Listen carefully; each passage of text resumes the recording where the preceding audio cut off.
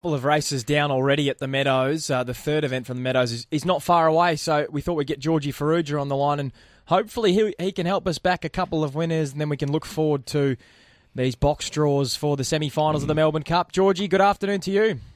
Good afternoon, guys, and I've been checking box draws, still not out yet, so there'll be plenty to dissect tomorrow and on Friday, but I was hoping we would have them in time for our show, but wasn't to be. What are we thinking, half an hour, something like that before they're out? Yeah, I wouldn't think it would be too long. It might be in the next 25 minutes or half an hour, but there'll be a few nervous trainers out there, especially those wanting a little bit of a tinge of red on their greyhound's back. Are they? Can I ask, it might be a silly question, George, are these completely randomised box draws, or are there some sort of restrictions around which dogs can fall into which races here? No, all randomised. Yep. So there's a chance that Wow She's Fast and She's a Pearl could meet in the semi-final, isn't there? Yes, I think so. Yes, I think that is absolutely the case. There might be, I'm not 100% if it is guarded, but I don't think so. I think you'll notice that you'll get some heats a lot harder than others. Yep. But still very, very hard to win. And in regards to the box draw, it's done electronically and it's online where people can actually log in and watch as it's happening. So, it's going to be very, very interesting. Yeah, too. I mean, as we were talking yesterday with Brooke Ennis, and she'd just be begging for what's her name, a red rug. That's all she wants. Yeah, I mean, especially after his performance last week, that was a massive confidence booster for him. He's always been a terrifically fast dog, and I think they're looking to. And he's been beaten in a couple of group races where he's done really well. So, sometimes all you need is to draw well, and a dog with that ability, he'll do the rest. So, it's going to be some happy people and some very, very disappointed people. George, if you had Wow She's Fast and you were allowed to pick your box, which one would you go for? Definitely box one. Go the red? Box one. Yep. Yeah, there wouldn't even be a hesitation there, and I think we spoke to Jackie Greeno about that too. Look, when she was at her best, she had some poor box draws and overcome them quite easily.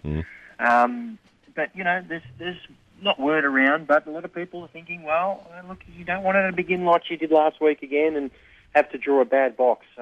It's just when you get to this level, guys, as we discussed yesterday, Cozzy, there's not much between the best greyhounds. No. There really isn't. So you just need a little bit of luck with box draws to get clear. It's not even a matter of drawing a bad box, George. If she draws box one and doesn't step clean, she's in all sorts of trouble because it's okay getting past 3 greyhounds, but trying to get past 7 in a red-hot Melbourne Cup heat is going to be it's a different story altogether. Yeah, it's just a little bit easier because you're already on the fence, and if they fan off, you can sort of take a bit of shortcuts. And the other thing is, it's not always just about box draws. It's also about where the other dogs are drawn around you. Like we see a dog, for instance, of Anthony Azzopardi's called Deadly Class, who really likes to head towards the fence. So you don't want to be drawn underneath him, for instance. I'm not sure if Handsome Rhino's being nominated, but he's one that comes to mind that we've done broadcasts over in the last couple of weeks where he had box one and wants to take a right-hand turn. So that also comes into play. The majority of them at this level are professional and don't sway too much. But as we all know, and you can see in the footprints, on the paw prints, they don't go in a direct straight line. So that's why, drawing an inside draw, and if you can utilise some early speed is so important. Tony Hurl, he's on the line, so we better not keep him for too long here, George. What are your selections today at the Meadows and also at Ballarat? Yeah, Meadows, race 4, number 7, a greyhound called Spanish Miss. Went through the Hume Cup Series, led for a long way in her heat, been racing against the best middle distance dogs. And look, she should be able to dictate terms here and be hard to beat. Race 4, number 7, quaddy numbers 6, 1 and 7, into 4, 8 and 7, into 2, 1 and 7, into 1 and 8. Ballarat tonight, race 10, number 8, a greyhound called Elite Alex, who we've seen in the Great Chase Series at the Meadows, had no luck in that final, and we haven't seen him since. He might have pulled up a little bit sore. He's with Team Dalbury's using good form. He'll be able to utilise his extreme early speed. He's got a lot of it, this greyhound. He's going places.